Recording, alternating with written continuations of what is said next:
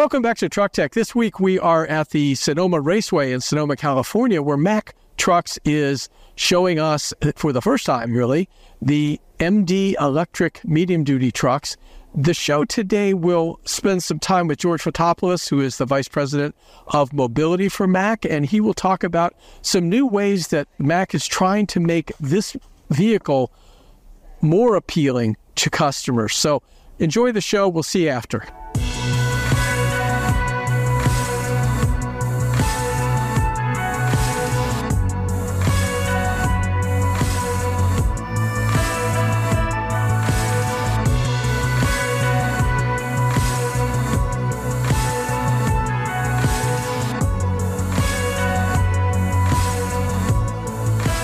I'm here with George Fotopoulos, is the Vice President of E-Mobility for Mack Trucks. George, thanks for joining us. The idea of electric vehicles, are a little bit off-putting to some people simply because they're so unapproachable from a price perspective. You're attacking it. Let's get right into that and talk a little bit about what you give the name? Electrify subscription. Awesome. Electrify. It's got a nice ring to it. It really does. Yeah. So let's talk a little bit about that. The whole idea being that you're Mack has become a truck as a service provider now. Yeah, so let me explain a little bit what happened. So what the business model is, Electrify subscription, is you pick a term in the beginning. So it's not a weekly, a monthly term. You pick a term that is a 3-year, a 4-year, or a 5-year term. And based on that, you get a rate tiering that has a mileage associated with that given rate. And whatever you use for that month, let's say it's 2,000 miles, it's times a rate that you have a monthly invoice at the end. And as you use the truck more mileage, you fall into a lower tiered pricing, and that's what you pay at the end of the month. So it's all inclusive of everything from the truck, the body, the AC charging, and even the service and maintenance of the vehicle is all inclusive in that flexible monthly payment. As you use your truck, the payment flexes with your monthly bill. To some extent, though, you're doing the same thing that many of us do when we buy a vehicle, and that is, what's my monthly nut? How much do I have to pay you every month? That's really becomes kind of what's happening, but there's much more to it than that, because you're bringing in the opportunity to figure out how to apply for certain incentives, which do require more than, say, a year subscription. You need 3 years maybe or more, and you're able to work with a lot of other folks, I guess, that offer truck as a service type of businesses. Is that right? Yeah, that's true. I mean, anybody can become a customer of this business model.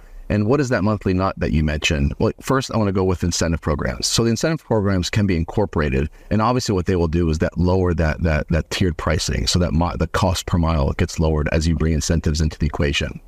What is that monthly nut? There is also a minimum. The minimum monthly committed miles is 1,700.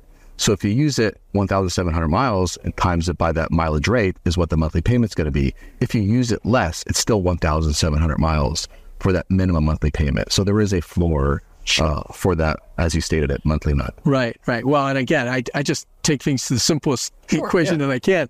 But I want to understand a little bit more. I mean, the whole idea, you seem to hit the timing just right with the introduction really in 2020 of the MD as a diesel. And now, you're the third or fourth player in the medium duty space, an area that's growing. I think you said 60 to 80,000 total class 6 and 7 trucks. 80,000. 80,000, sorry. Annual number for the side. Yeah. So at some point, electricity or electrified vehicles will become a greater proportion of that. Coming in now, this is allowing you to do what?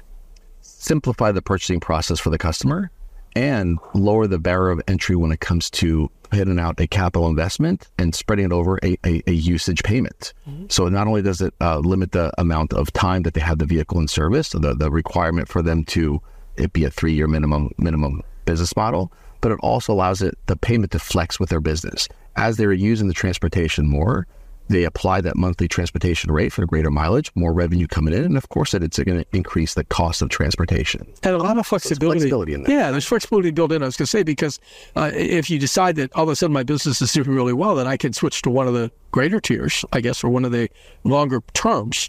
Yeah, sure, yeah. Which will also then drop the payment amount for that given mileage. So the more that you commit, the actual payment per mile drops. If it's a 3-year versus a 5-year commitment, the monthly cost, the mileage cost will drop accordingly. Mm-hmm. The more you commit, the smaller the payment of that tiered pricing is. Right. And in some ways, I would think that this program, the Electrify, is really allowing the same sort of testing the market or testing the waters for customers that even getting electric is at all. I mean, the idea of electric truck is great. Well, I can't afford that. But you said there's kind of three things, right? There's three areas, three main hiccups, if you will, that stop people. One is obviously the price. Yeah, so the barrier of entries. What are the barrier of entries when you go to transition to EV? One is the actual vehicle capability itself and what it's able to perform on the job in a day in and day out basis.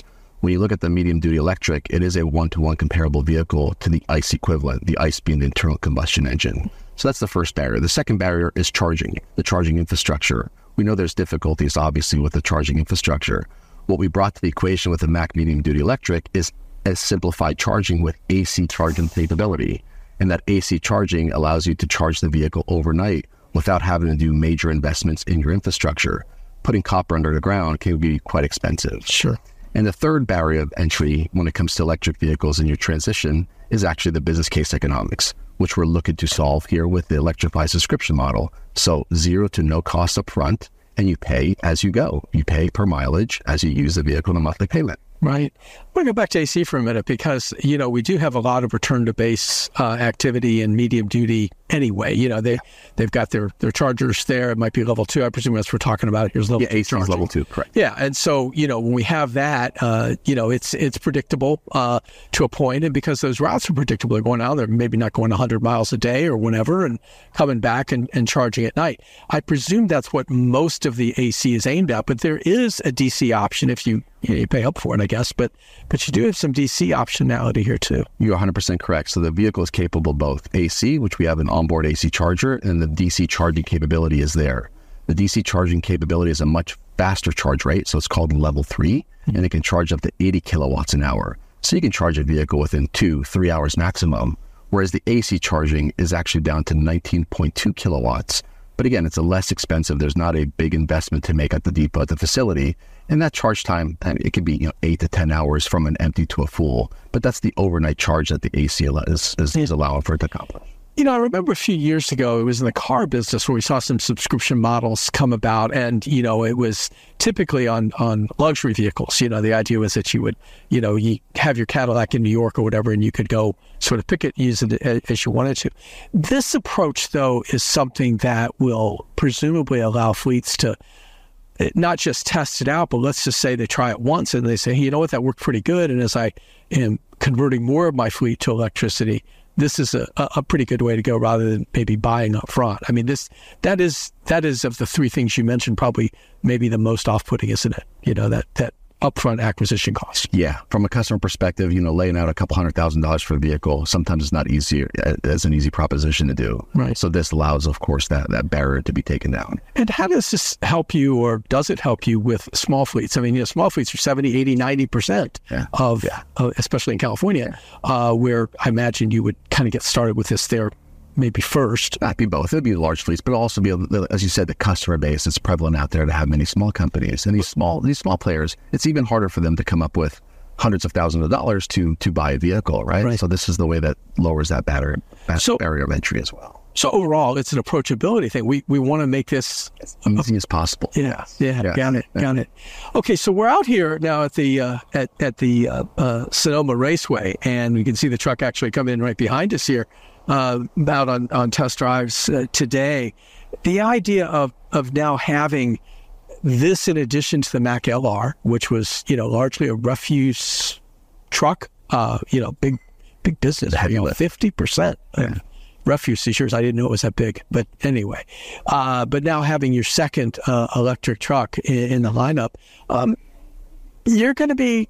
I think you've indicated you will be in line with the Volvo Group goal of 35% electric trucks by 2030? Yeah, that is the plan. That is the intention. That's the targets that we put upon ourselves. So 35% by 2030, rolling off out of our production facilities, and then by 2040, 100%. We're at almost 2040 fossil-free vehicles. Correct. Remember, the 35% was actually for battery electric vehicles for 2030.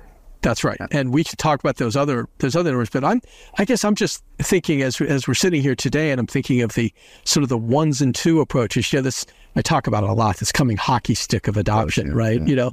That's going to really have to take off in a big way for you to sort of meet those numbers, though. Yeah, you drove in the vehicle, you get yourself in the vehicle, and you see the advantages right away.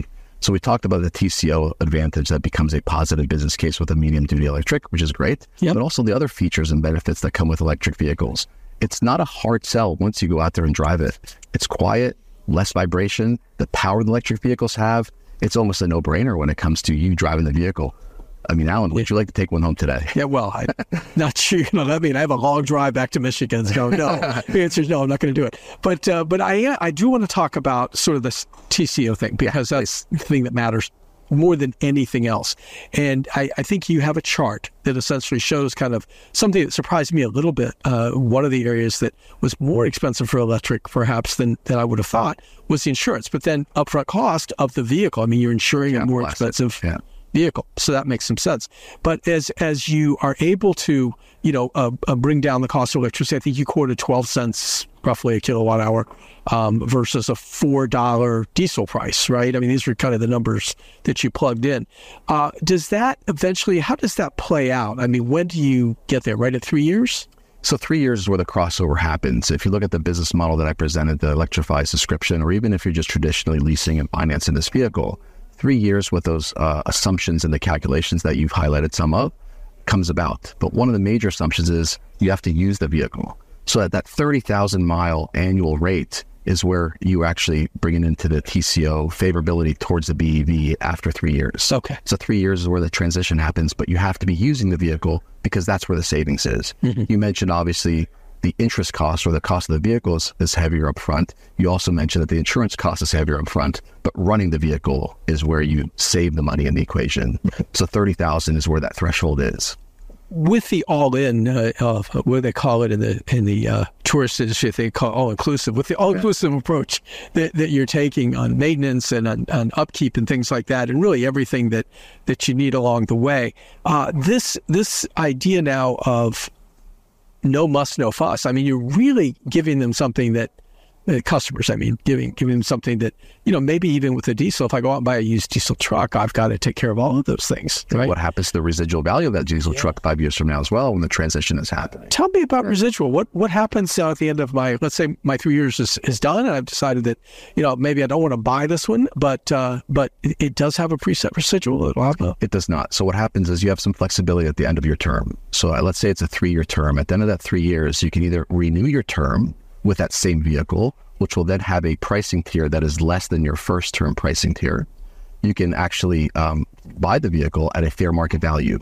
So there is no set residual, or you can simply walk away and turn in the vehicle. So those are your options, the flexibility that we have built in towards the end of your term. The last one, of course, is the one that most resembles a lease. If I go lease a vehicle for 2 years, I can drop off the keys, take the bus home or walk home, or more likely, and I'm sure the dealership would prefer I take another vehicle. That's you can renew, you can start a new term with a new vehicle and a new, of course, tiered pricing if you want to trade in your vehicle for something else as well. So I guess what else should we be thinking about from an electric vehicle perspective now at Mack? I mean, I think of Mack, the whole idea of electric trucks, it takes some thinking to get me there, right? I mean, this idea that Mack trucks, man, those are big and they're, but it's still big and it's still powerful. And yet, we're going to use zero emissions. Yeah, listen, the future is here today. When it comes to the EV transition, it is happening, but the reliability, the quality, the durability is there in this vehicle. If it wasn't, we wouldn't be putting it out there in the market. So it is a dependable, durable Mack truck. Right. And like I said earlier to you this morning, it's not just about the vehicle. It's also about the other solutions that come to the table when it comes to the uptime, the maintaining the vehicle, when it comes to the fleet management side of things, the training, the charging, the infrastructure. We talked about incentives. We talked about the financing of. All these things have plays into the equation. And we're here with a full gamut of these solutions that help our customers and help fleets get into the EV transition and transition their fleet to a more efficient transportation solution. Well, I may have mentioned it earlier, George, but this idea that, kind of finding it at the right time too. I mean, coming in now when we do have the adoption. Obviously, regulations drive much of it. We know that, but there are not incentives, but there are imperatives that companies have because their customers say, "I want a sustainable profile," and that sort of thing. So they've got to answer that, and you've got to answer those customers, with something like this. So, okay, well, listen, thank you for the time. It's great to talk with you. Awesome, Alex. Seeing you guys. Thanks. All right.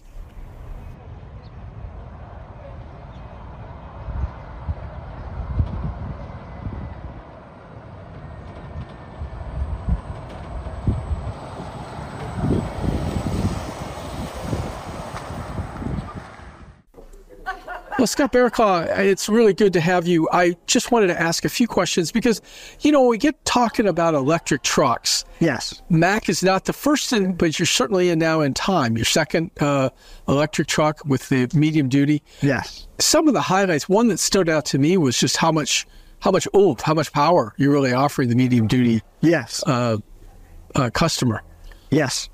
Yeah, I mean, the truck for the medium duty space really does have a nice power to it, and that's really the second thing the operators comment about on the truck is the pickup. I mean, they really like that. Of course, electric motors make the maximum torque at 0 RPM, so it's instant power. There's no waiting for a turbocharger to spool up or a torque converter.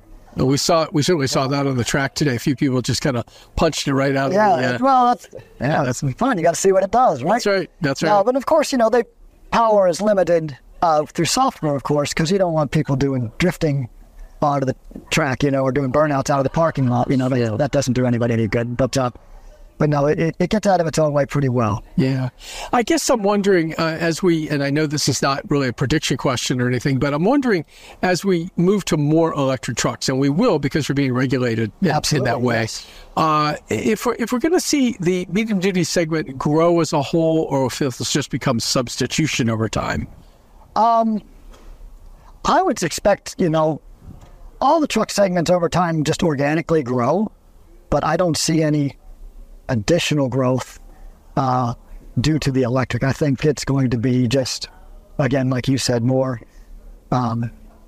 displacing some of the diesel trucks out there. Sure. But again, we're not going to change the world overnight. We're not going to take the whole production and bring it to electric overnight. This will take time like everything. And so, it'll be a blend for some time to come. Right. I want you to just very quickly, because the hood is open, I wondered if you could just show us kind of where the batteries are. Sure. It's interesting that you don't typically find one right up under here like that. Right. I'm looking at it right now. Maybe you could just point it out to us. Yeah, this is your power distribution module. Yep. And underneath of that, and underneath your air conditioning compressor, power steering pump, right here, this large black box, you would say, that is one of the batteries on the vehicle. This truck has a 240 kilowatt hour capacity configuration. So there's really, call it 3 modules. You've got one here, one under the cab, which you can kind of see if you look over here. Right here, it extends up under the cab. And then you also have a third pack that hangs below the frame rail that you can see right here. This is our C-Drive. Correct. C Electric is our partner with this vehicle. They do the e-mobility powertrain, the complete e-mobility powertrain for this vehicle. They've been great to work with, and we're very happy with the product that they provided us. If you look at the installation, it's very clean, very organized. Our engineers and their engineers did a very good job of packaging everything on the vehicle. Well, that brings up the question that was asked earlier, too, and that was the whole idea of upfit, that This is relatively easy to upfit. Right. At least from a box perspective. Yeah. I mean, your goals, similar goals to what we had with the diesel truck when we did the Mack medium duty a few years ago, is you want to keep, golden rule is you got to keep everything below waterline on the frame rail because your body's not right on top there. So you've got to keep that clear. And again, minimize the intrusion onto the frame. You don't want to, because the body companies will mount things to the frame, and you don't want to interfere with that or minimize the interference with that. Right. Yep. Give us you've spent as much time with this truck as anybody, right? Mm-hmm. At this point, give us your biggest takeaway. What is the one thing you would want people that are watching Truck Tech to know about this truck right now?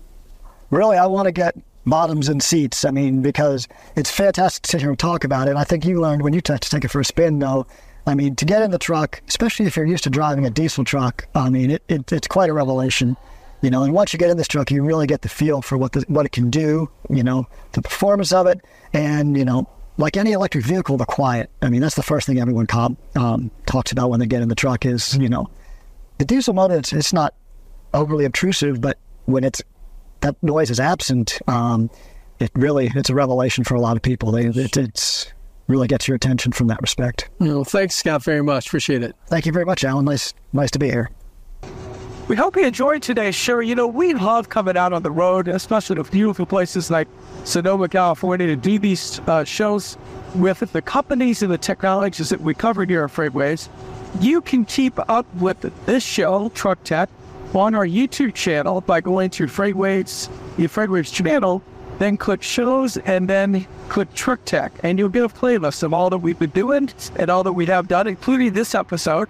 We hope you'll check that out, and we will see you next time.